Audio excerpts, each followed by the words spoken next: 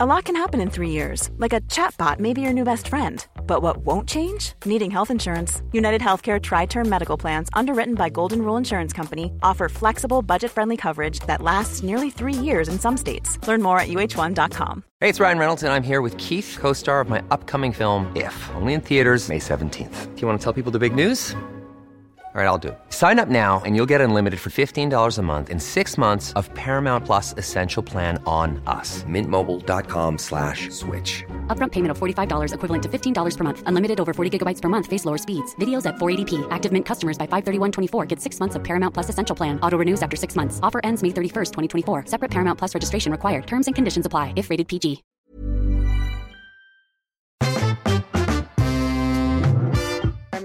Can you hear me on the phone? I do. I've got you coming out of every orifice. I'm really not. You're breaking up quite badly. Hello, and welcome to the Lock-In, where I finally get to talk to people I want to hear from in a place I want to be, the pub. For some reason, this bloody thing has started playing back some rubbish. Oh, right. Where were we? I forgot. I have too.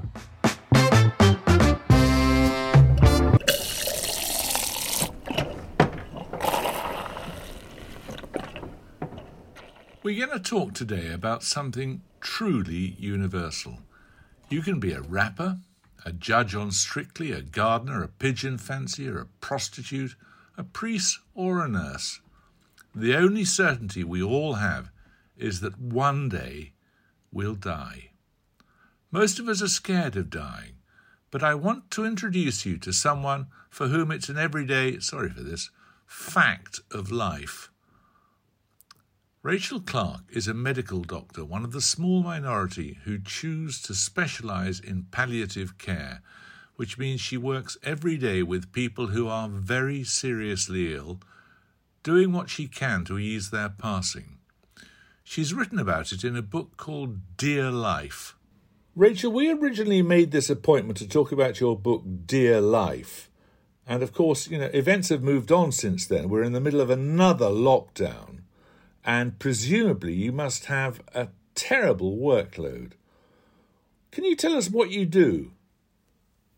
Yes. So I'm a palliative care doctor working in the NHS. So I work in a little hospice in Oxfordshire called Catherine House Hospice, and I work on the inpatient unit, so with really sick patients who are approaching the end of their life. And I also work in the local hospital, which is a district general hospital called the Horton in Banbury, and I can be anywhere there. I can be in the critical care unit on the wards, caring for anybody who needs the specialist input really of a palliative care doctor. So it is pretty horrendous right now.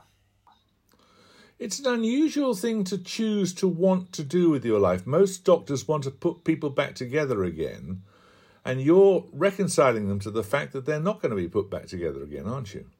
Yes, and I think that's often really hard for people to understand, because if you think about the kind of glamorous high status end of medicine, it's definitely the sort of brain surgery end. I'm not sure any kid sort of starts out thinking, I want to go into medicine to help people die with dignity and comfort. But I always wanted to be a doctor for really simple reasons. I didn't care about glamour or status or any of those things. I just did want to help patients, and it became abundantly clear to me from the very earliest weeks of medical school almost that there was an enormous problem with how people were dying in Britain, in hospitals, in other environments. And if you become a doctor because you want to help people and you want to try and alleviate suffering, then palliative medicine is an incredibly important specialty, and you can do so much good for patients and with patients without any of the sort of seductive kudos of operating on their brains or open heart surgery. And that's what I was really interested in. I think also I naturally am someone who is really on the side of the underdog. So if there's a particularly vulnerable group of patients in the NHS, those were the patients I always wanted to be working with. And there are many such groups, so elderly, people with mental health problems, people with disabilities, and people at the end of life are incredibly vulnerable. They often don't have a voice, they aren't heard, they're too ill, they're too sick to advocate for themselves, and it's not a glamorous part of medicine, and that's exactly why I wanted to do it. Have you decided what a good death is? Well, I think the language around the subject of death and dying is really interesting, and there's a lot of discussion about various words and phrases being helpful or unhelpful. So a lot of people will say, you must never use euphemisms, you mustn't say passing away or losing somebody, you must use the D word. And personally, I think that's nonsense. I think that we should respect whatever language people choose to use and feel comfortable with. I think it's really important for doctors to use language very clearly and unambiguously, but I would never presume to tell anyone what language they should use. And I think this idea of a good death is one of those phrases that I have problems with. It's often bandied around as though there's this kind of mythical good death with a capital G and a capital D that is attainable for all of us if only we do it in the right way, a bit like a sort of lifestyle choice, like having a kind of perfect interior design in your house. And in a way, I think in a really profound way, there is no such thing as a good death, by which I mean being a human being, this creature who knows from the outset that we are mortal, and every single thing and every single one, every person that we love in the world, we are going to have to relinquish. We are going to have to lose them one way or another when we die or when the people we love die. There's nothing good about that. There's nothing, you can't pretend that that isn't an enormous existential fate to come to terms with. You can't wrap that in cotton wool. So there isn't something easy about dying in that sense, but I think the things that people are often most frightened of, terrible symptoms at the end of life, pain, indignity, suffering, those are things that we can really make a difference on. So there's a kind of I think there's necessary suffering that is attached to being a mortal human being, and we shouldn't pretend we can sugarcoat that or diminish it. And then there is suffering that's unnecessary, that medicine and good nursing and good palliative care can alleviate. What is good palliative care? What have you done for patients that you're prepared to share with us? Well, I'm prepared to share everything. There's a lot of secrecy and kind of taboo and stigma around the subject of death and dying, and people often think that stepping into a hospice must be this horrific ordeal. It will be this ghastly, dark and dismal place full of suffering. And actually, I felt like that as a medical student and as a junior doctor, sometimes on call as a very junior doctor. I would have to go into the local hospice on our hospital site and see patients in the middle of the night. And I would always be nervous about doing that. I'd think, please just let me have a crash call to a straightforward heart attack. I can deal with that, but I don't want to go to the hospice because I was scared of dying patients. I didn't really know how to behave around them. But actually, what we do is it's just a continuation of what all good medicine should be, in my view, in a really fundamental way. And people who are dying are not different to ordinary people who are living. So dying is a lived experience. And my patients are just like any other patients. So some of what we do is kind of hard nuts and bolts medicine. So we will talk to a patient about their symptoms and figure out the pharmacology, what drugs might help, what interventions might help. Is there some radiotherapy or a procedure that could help this patient alleviate their pain, for instance? So there's that kind of hard medical side. And then there's another side, which in some ways is almost more important, which is really trying to understand at this point in this individual's life, what matters to them, what is important. Because even if you are in your last months, weeks, days, even hours of life, most people, the vast majority of people, have things that are still important to them and still matter to them. So I always ask that question, what's most important to you? And I will say, our job is to help you, enable you to experience or achieve what's important to you. And that's the only thing that matters. Literally, the doctor's agenda doesn't matter. And that might be anything from making sure that somebody gets a really nice, massive measure of their favourite single malt whiskey every evening, or it might be setting up a romantic date night with I can remember one with a woman who was dying of cancer, and we arranged a little date night as a surprise for her with her husband, with a little NHS plastic table covered with a white linen tablecloth and rose petals and little glasses of champagne, of which she could only manage one sip because she was so unwell. And that was magic for her and magic for him. And it wasn't really medicine, it was just understanding what mattered to those people. Sometimes we'll do things that are a little bit outlandish. So once we had a farmer who was dying of cancer, and his kind of dying wish was, what he really wanted to do was see his prize-winning bull one more time.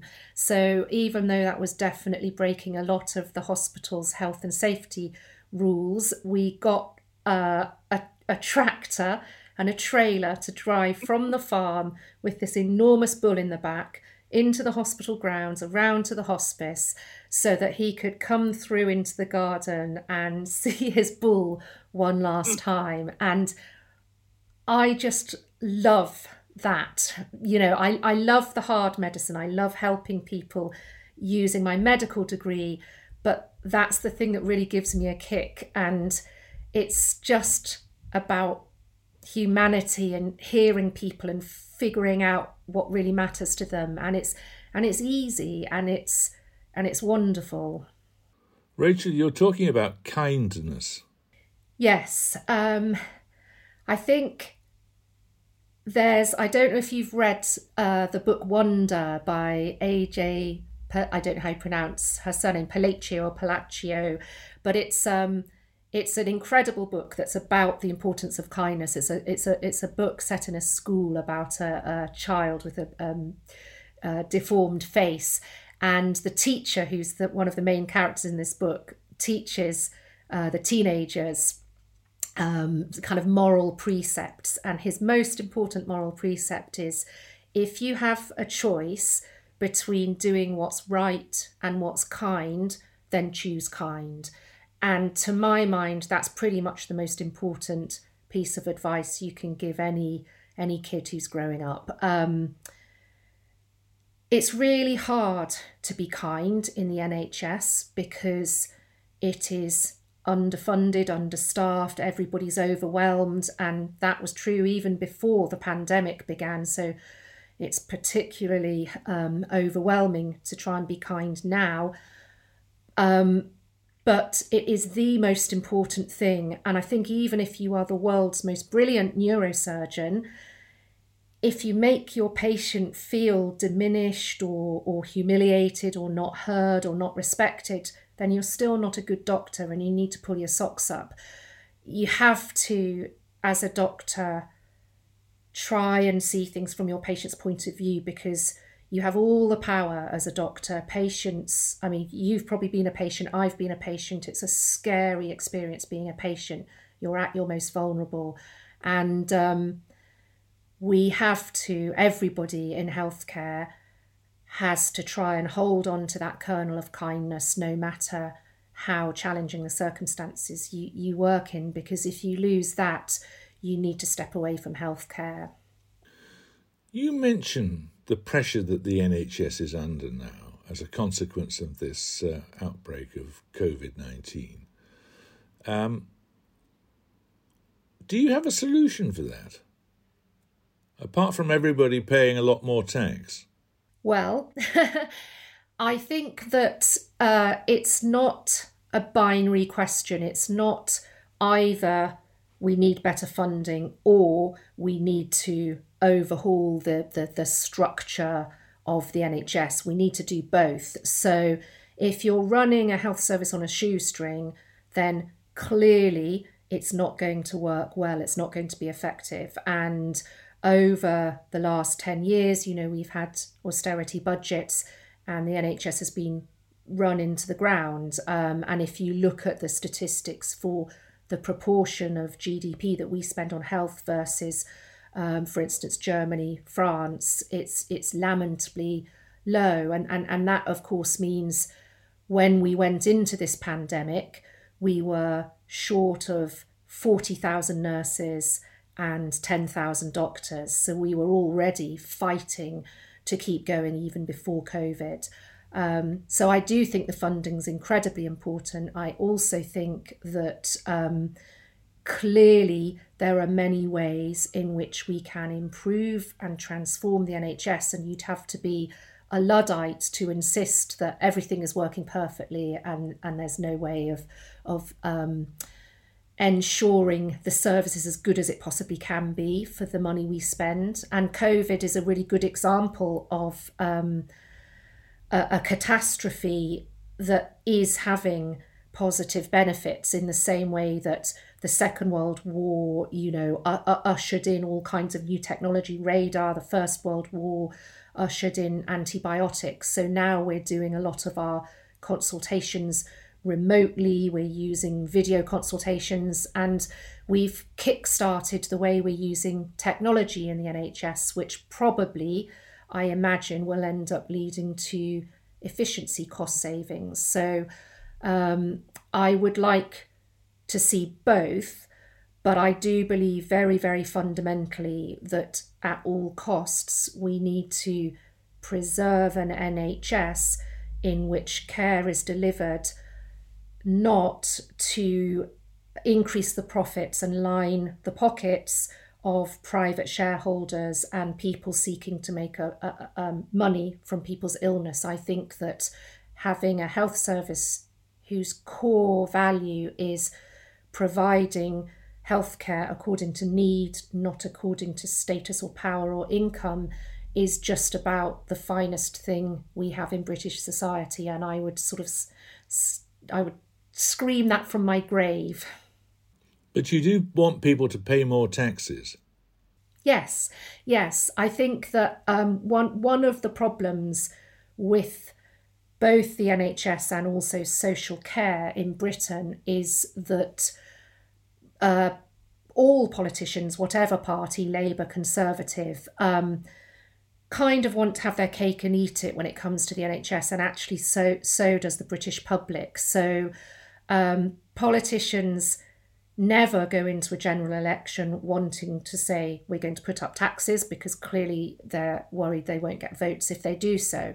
So we have this ridiculous dance where all politicians say that they love the NHS and it's very precious to them and it's terribly important, but actually we never need to fund it through greater taxation.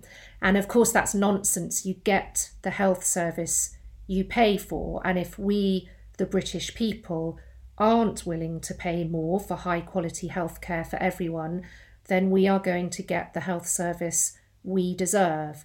And I would love to see a politician or a political party who was mature enough to stand up and make that simple point, because we all know it's true. We can all pretend that we can have world-beating healthcare on a shoestring, and we all know that's absolute nonsense. So why not just be grown up about it and have that conversation?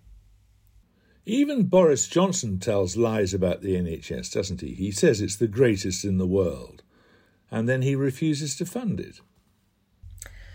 You say even Boris Johnson as though that's surprising. Well, he's the Prime Minister. Yes, well, yeah. And if you look at some of his proclamations over the last year with COVID, there have been one or two more.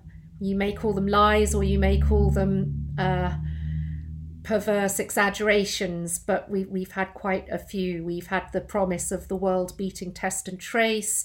We were told way back last spring that this would all be done and dusted within 12 weeks. We'd send coronavirus packing. It was all absolute nonsense. And they might not have been knowing lies, but they were certainly based on no substance whatsoever. But with the health service, yeah, he tells a lot of lies about the health service. He got elected this time round on a promise of building 40 new hospitals. And if you actually drilled down into that promise, you discovered actually it was only 6 hospitals he was planning to build, and all the others were little upgrades of existing hospitals. So that kind of thing goes on all of the time.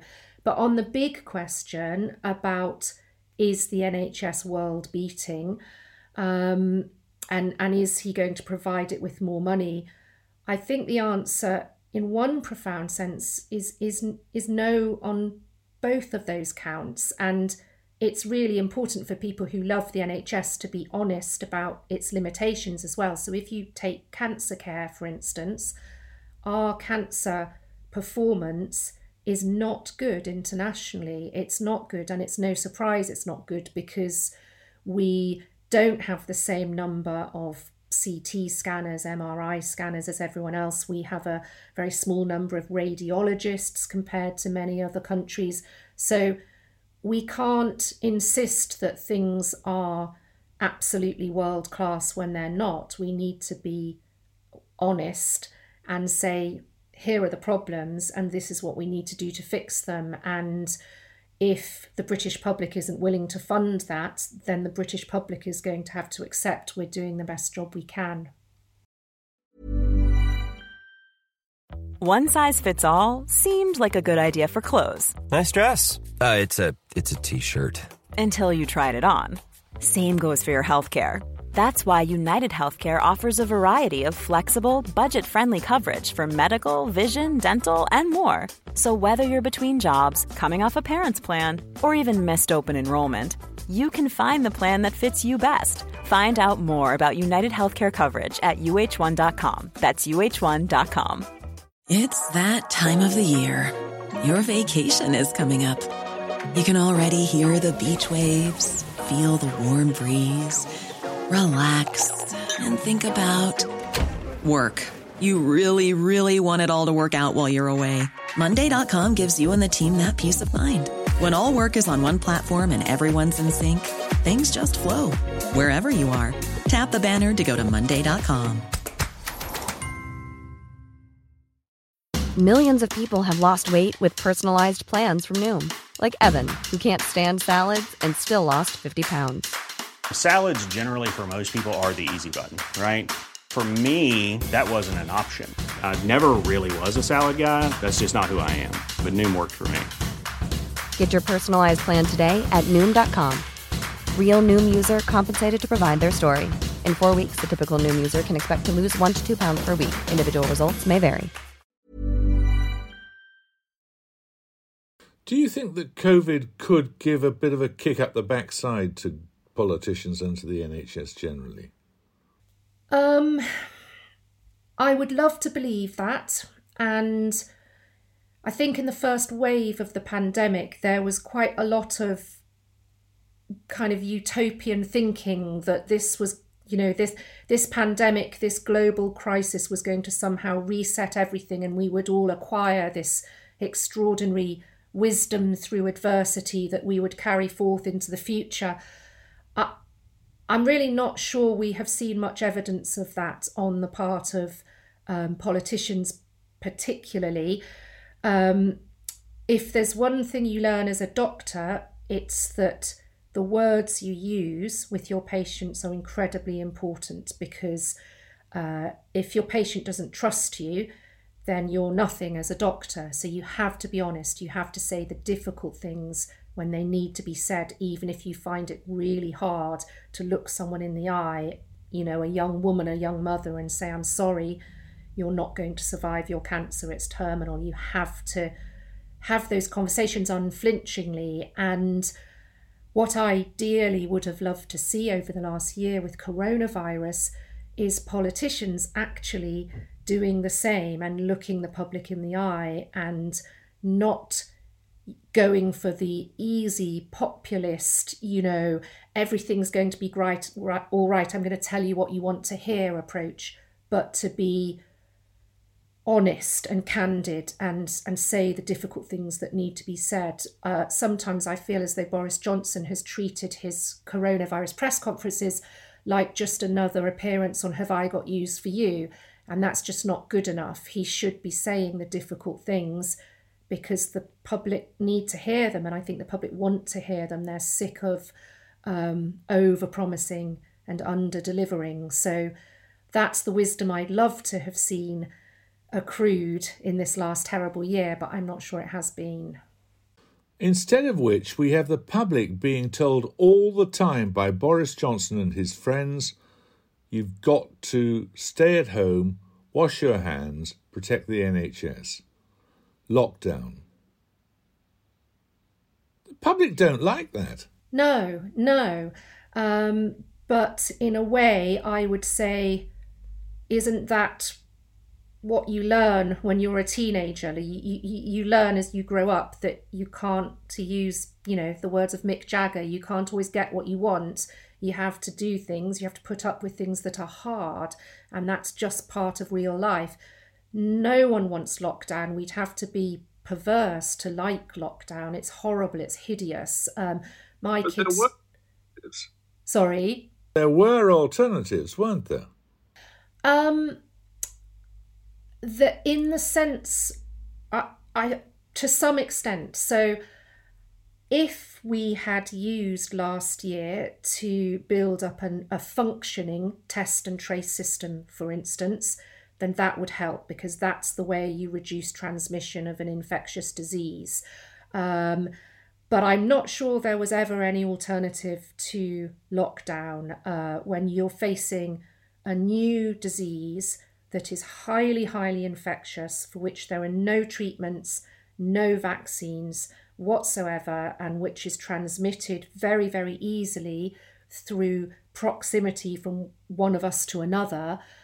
The only alternative to lockdown would have been to allow the virus to transmit unimpeded through the population. So that is an alternative in a sense, and that's what all the signatories to the Great Barrington Declaration signed up to. They advocated letting COVID rip through the population until we somehow acquired herd immunity. The cost of that, though, would have been probably deaths in the order of hundreds of thousands of British citizens. So we're already approaching a death toll of 100,000. We've now recorded COVID as a cause of death on the death certificates of over 92,000 British people. So the only alternative to lockdown was to accept a death toll many times more than that.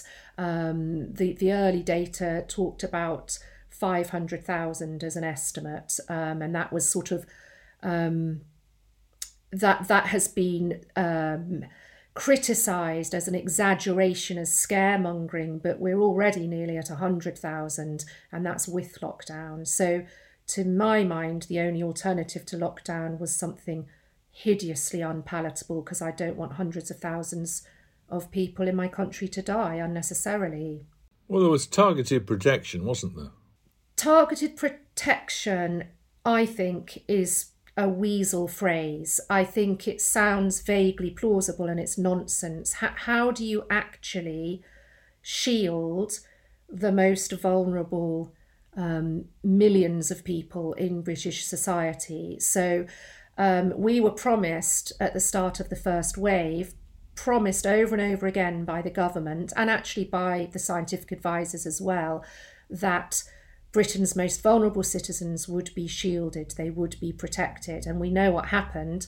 The virus was allowed to run rampant through care homes, and over 20,000 residents of care homes died, most of them in the course of a month. You can't shield everybody who's vulnerable, because that means they can't have any contact with anyone else. And this isn't just the elderly, this is children with cystic fibrosis, it's young adults with a rheumatological condition, it's whole swathes of British society, and they can't be shielded if they have to interact with other people. Nobody has ever explained how practically you actually shield all of those millions of people. So really, I think underlying those weasel words, as I would describe them, is something very unpalatable, which people aren't willing to voice clearly and honestly, and that is this as the alternative to lockdown. The alternative to lockdown is to say, I am happy to divide up the British population into two categories of people. There is category A, the people that I think are young enough and economically productive enough to be worth saving, so we will invest time and effort and money into saving them. And then there's category B, and the people in this category are dispensable. We can just dismiss them, we can allow them to die, they're not worth saving. And I just think that approach is hideous. It's really unspeakable, because your value as a human being doesn't have anything to do with whether or not you're economically productive. And once you go down that route of carving up people into categories of dispensable or worth saving, you've gone down a route I don't think many people would want to sign up to. So it's lockdown or nothing? Well, what would you say the alternative is? Targeted protection. But how do you define that? What is that? Well, it allows the individual to make a judgment about whether it is worth taking a risk or not, instead of which Boris Johnson takes it for you. No, because that only works if you're viewing what we're doing through the perspective of you as an individual making a choice about what you do or do not want to do. But the point is, we're not atoms. We don't all exist in disparate little spheres in society. Your actions, you could be perfectly happy to take risks that kill you, and that's your right. My mum, who is very vulnerable because of her age, takes a similar view, and many people do. They think I've got the right to do something reckless if I want to. I can run around an old people's home licking everybody if I want to. That's my right. Fine. But if you do that, the effect of your recklessness is to endanger other people. So you have to think about the effects of individuals on people who are more vulnerable than you, more exposed to risk. How would you feel if your decision to take risks led to the child with cystic fibrosis who's immunosuppressed dying of COVID because you felt it was your right to not wear a mask in the supermarket? That's a very good answer, if you'll forgive me. I accept that. Thank you. But in all seriousness, there's something pretty insane about some of the arguments at the moment. I mean, I'm quite active on social media and on Twitter now, which is a pretty horrible place to be at the best of times. Why do you bother? A very specific reason, and it's all about campaigning for the NHS and patients for me. That's the only reason I do it.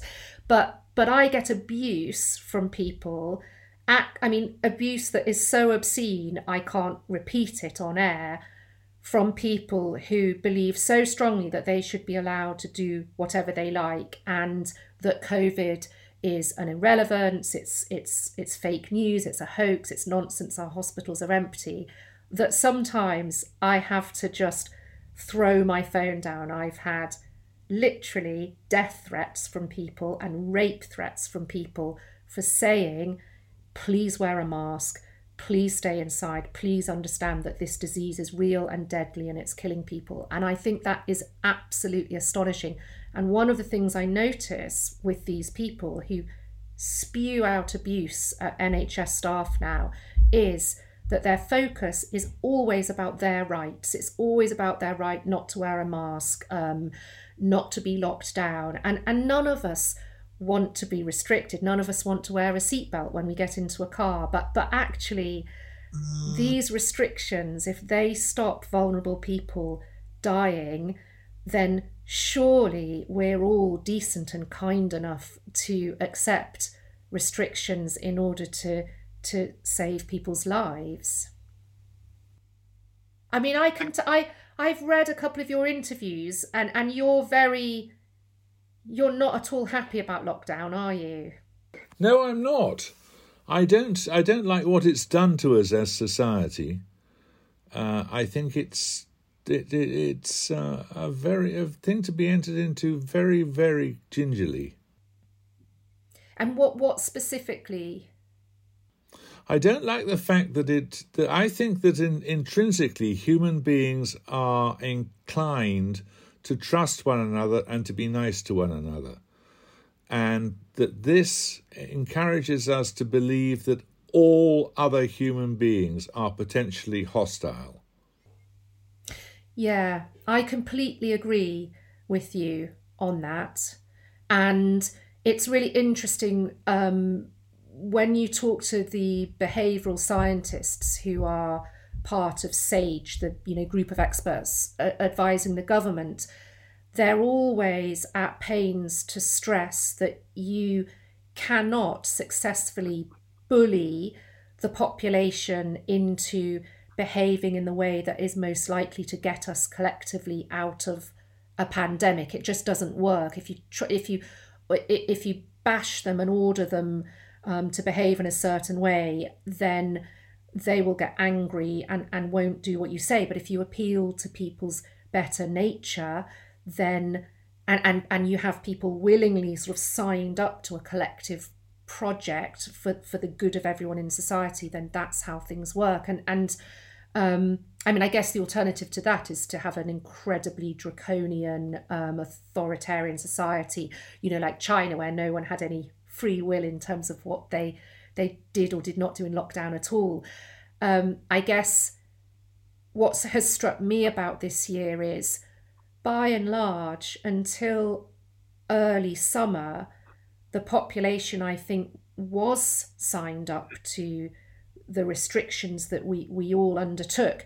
And there were some key points that changed that. And one of those, of course, was the moment when Dominic Cummings was revealed to have flouted the rules himself, gone off and driven hundreds of miles, and then checked his eyes on a day trip with his kids, because apparently the rules applied to everyone else but not him. And the moment you show the public that some people think they're above the rules, it's just disaster, because you're going to sow resentment and lack of compliance, and people will just decide, fine, they're not going to obey the rules either. I'm quite surprised there hasn't been public unrest and a higher suicide rate. Aren't you? Incredibly so. I mean, sometimes I think there are some people who assume if you're a doctor like me and you're urging a robust lockdown as quickly as possible, that somehow means that we are oblivious to the incredible pain and suffering that lockdown has resulted in all kinds of ways. So I'm also very surprised that the data show there hasn't been a spike in suicide rates. I'm astonished. The anxiety and distress among children is incredible, and that's even for children who are in, environments at home where they can do homeschooling. They've got the laptops and things that enable them to keep in touch with their friends.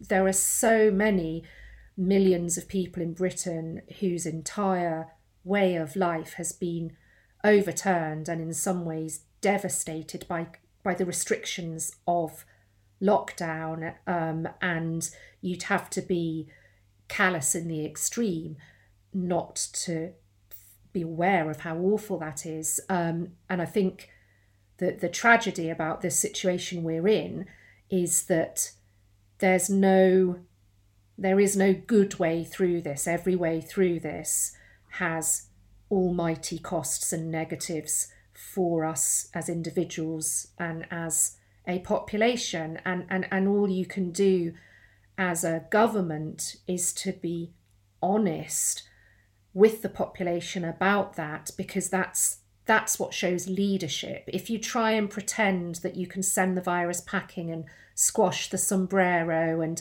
all have a 5-day free-for-all at Christmas, all you do is raise people's hopes and then dash them and make them feel more miserable and worse, because yet again everybody is filled with hope that actually we're almost through this, and no, we're not. It was all nonsense. Can I ask you about one other thing that bothers me? It's that young people in particular are having to pay a very high price here in order that old people with whom you're most professionally familiar can survive. Yes, that is absolutely true up to a point. You cannot pretend that if you're a student or a young adult facing who knows what degree of unemployment as we go into 2021, you can't pretend that the cost isn't horrendous for those age groups. However, two things. So first of all, although the virus does predominantly affect older people, right now we are seeing the age groups affected change. Now, whether that's because there's already been a considerable death toll in the 80 plus group, I don't know. But at the moment, we have 20-year-olds, 30-somethings, 40-somethings in intensive care. So I have intensive care colleagues working in units where every single one of their patients is under the age of 60, and they have got lots of patients in their 30s, 40s, pregnant women in their 20s in ICU, ventilated with COVID. So it's not true that younger people aren't affected. But more fundamentally, I would argue, is the fact that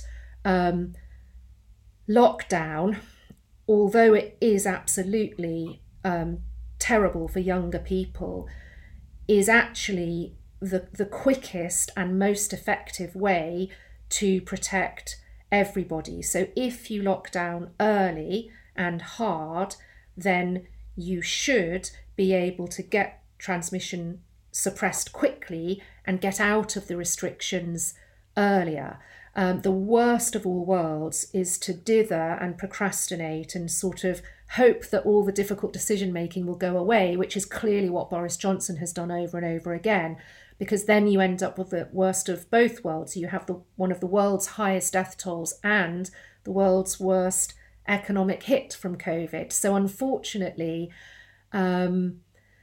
what we have seen in Britain is a catastrophic death toll for older citizens and a catastrophic economic hit for younger citizens. So it's a masterclass in how to do everything possible wrong, I would argue.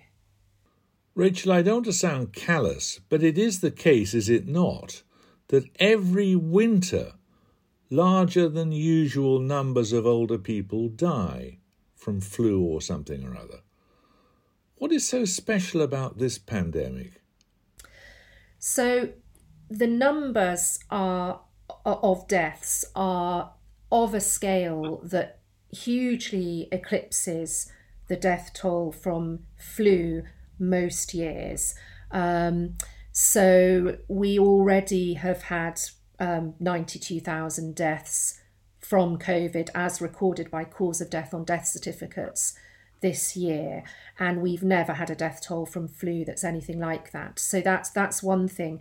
But more importantly than that, I think it is this fundamental argument. So you mentioned earlier that Boris Johnson has used the phrase protect the NHS, and we all know that the slogan was stay home, save lives, protect the NHS. That's not a good slogan at all because it's very misleading. Of course, we don't want to protect an institution for the sake of it. That's nonsense. What we want to do is protect people. This is why trying to minimise transmission is so important. So everything we're doing with COVID is to protect people. It's to protect patients. And if you allow transmission to run rampant, not only are many people dying of COVID, but also our finite NHS capacity is full. It's overwhelmed. So now, if you get knocked down by a car tomorrow and you lie in the gutter waiting for an ambulance to bring you into an intensive care bed in your local London hospital, that ambulance isn't going to come and you're not going to get a bed in intensive care because the hospital and the ambulance service is filled and overwhelmed with COVID patients. So now you're going to die unnecessarily because COVID has overwhelmed the NHS. And that is the crux of what we're trying to do now. So lockdown right now is fundamentally about suppressing transmission, but it's also about ensuring that the NHS is still able to do urgent cancer operations, scoop people up from road traffic accidents, and ensure that children, young adults, people of every age get emergency healthcare. Because once a health service is overwhelmed, all those people start to die. I mean, at the moment, your point, Jeremy, about most people dying from COVID being old and I sympathise with that point. You know, if I had to choose between saving a 16-year-old and an 86-year-old, I'd choose the 16-year-old. But what's happening in hospitals at the moment is it is unimaginably horrific for every patient, whatever their age. Nobody is getting proper medical care. And it's absolutely tragic. So what I've seen in palliative care after the first wave was in the summer last year, this awful wave of patients presenting with cancers that could and should have been picked up early, but weren't because the NHS was overwhelmed with COVID. And so here they are, very, very young people sometimes with awful terminal cancers for whom we can do nothing now because it's too late. And that's a consequence of a health service being overwhelmed. So right now, the things that we're seeing in hospitals are so horrific for every conceivable kind of patient, because once your capacity is overrun, everybody suffers, whether they're a COVID patient or a non-COVID patient alike. And it is heartbreaking. You come home from work, I know I do, I just cry. Sometimes I have to pull over by the side of the road and I just have to stop driving because I'm crying because of what I have witnessed in the hospital that day. And that's not because we're focusing too closely on COVID, it's because the NHS is overrun, because the government allowed transmission to get out of control and didn't have the guts to impose lockdown when it should have been. And it's horrific. We always knew that even without COVID, we would inevitably have another winter crisis in 2020 going into 21. The government knew that back in March. They knew that in the summer when they started opening up the British economy and relaxing lockdown. They could have been preparing 8, 9, 10 months ago for the inevitable combination of NHS winter crisis plus additional burden from COVID. All the scientists back in the summer were saying we anticipate there being another winter spike of COVID. This didn't catch anybody unawares. We all knew it was going to happen. So what the government could have done was everything in their power to build up a functioning test and trace system. They could have set up a system that made it easy for everybody to self-isolate if they got a positive test. And the only way to do that is to make it financially possible for people on very low incomes to stay at home and not go to work. Because lockdown doesn't affect everybody equally. The pandemic doesn't affect everyone equally. If you are socioeconomically deprived, you're more likely to get COVID. You're less likely to be able to stay at home. You need financial support. None of this was rocket science. People were saying this back in April, and the government didn't do any of it properly. So we careered into wintertime with all the inevitable standard but awful winter pressures, with a COVID calamity on top of that. And for me, that is absolutely unforgivable, because right now there are literally thousands of Britons dying of COVID and dying of non-COVID diseases because the NHS is completely overwhelmed, who should not be dying, because we should have had a competent government who led and tried to set up all of these systems 6 months ago, and they didn't do it. And that's a dereliction of duty that is the cost of which can be counted probably in tens of thousands of deaths to come, and it's a disgrace. Jeremy, can I ask you a question? Of course. Are you scared of dying? Am I scared of dying? I'm scared. Dying, yes, not of being dead. I think so, yes. I'm scared of the pain. But I'm not. Ceasing to exist is a different matter altogether. There's that line in that Keats poem, is it Ode to a Nightingale, to cease upon the midnight with no pain? Yes. Yes. Now more than ever seems it sweet to die. Well, I'm kind of... I've always thought that it was a bit wet, but actually I think I can understand it now. Yeah. I always, when I meet patients, I always ask them what they're most afraid of, what they're most worried about. And it's really fascinating, the range of answers to that question. Sometimes it's so far removed from what you would ever imagine someone would be frightened about or worried about close to the end. But usually people say what you've just said. They're worried about dying. They're worried about awful symptoms.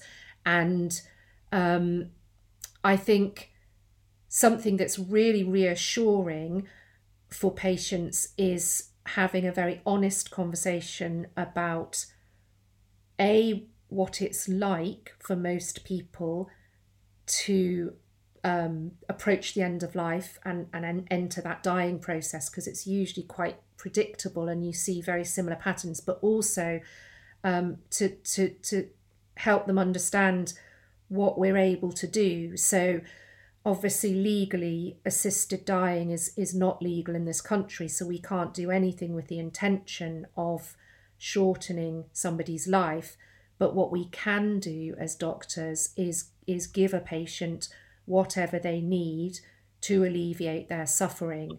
So occasionally a patient will be in terrible pain, and you'll keep giving higher and higher doses of drugs, morphine or some other painkiller, and you'll have a conversation with the patient along the lines of if we keep giving you more drugs, you may become sleepy. Some people don't mind that. They'd rather be sleepy if their pain was controlled. Some people are desperate not to be sleepy. They want to be awake and interacting with their family, say, as long as possible. And you find out what a patient wants. And if a patient says, I don't care if I'm so sleepy, I'm unconscious, I just desperately don't want to be in pain, we can keep on giving the doses of drugs that are required to ensure that that patient is comfortable and pain-free and is not suffering. And there's no upper limit in what we can do. And often people find that really reassuring because they fear that we legally will have to turn around and say, that's it, you've had the highest dose of morphine you can have and now you just have to suffer until you die. And that's just not true. So maybe that will reassure you slightly. I'm definitely a DNR candidate. Yes, good. Although not at the moment. I reckon we could restart your heart if it stopped now. How old are you? I'm old. I'm 70 this year. Spring chicken. In a hospital sense, you're younger than the average age of a hospital patient. It depends how fit you are. I'm not fit enough. I used to be fit. Wow. I'm going to have to leave you. But thank you very much indeed for your time. It was a really interesting conversation. Thanks. I'm sorry if I ranted on a bit. It's because of the underlying stuff we're seeing. Rant basically. away. Keep ranting. Well, there you are. Rachel Clarke, Dr. Rachel Clarke, author of Dear Life and most recently Breathtaking, which details her experience of the pandemic. She's not a woman who's afraid of tackling the big issues. Next week we have the long-promised top spy David Omand, the former head of GCHQ. Do join us for that. Until then, wash those hands.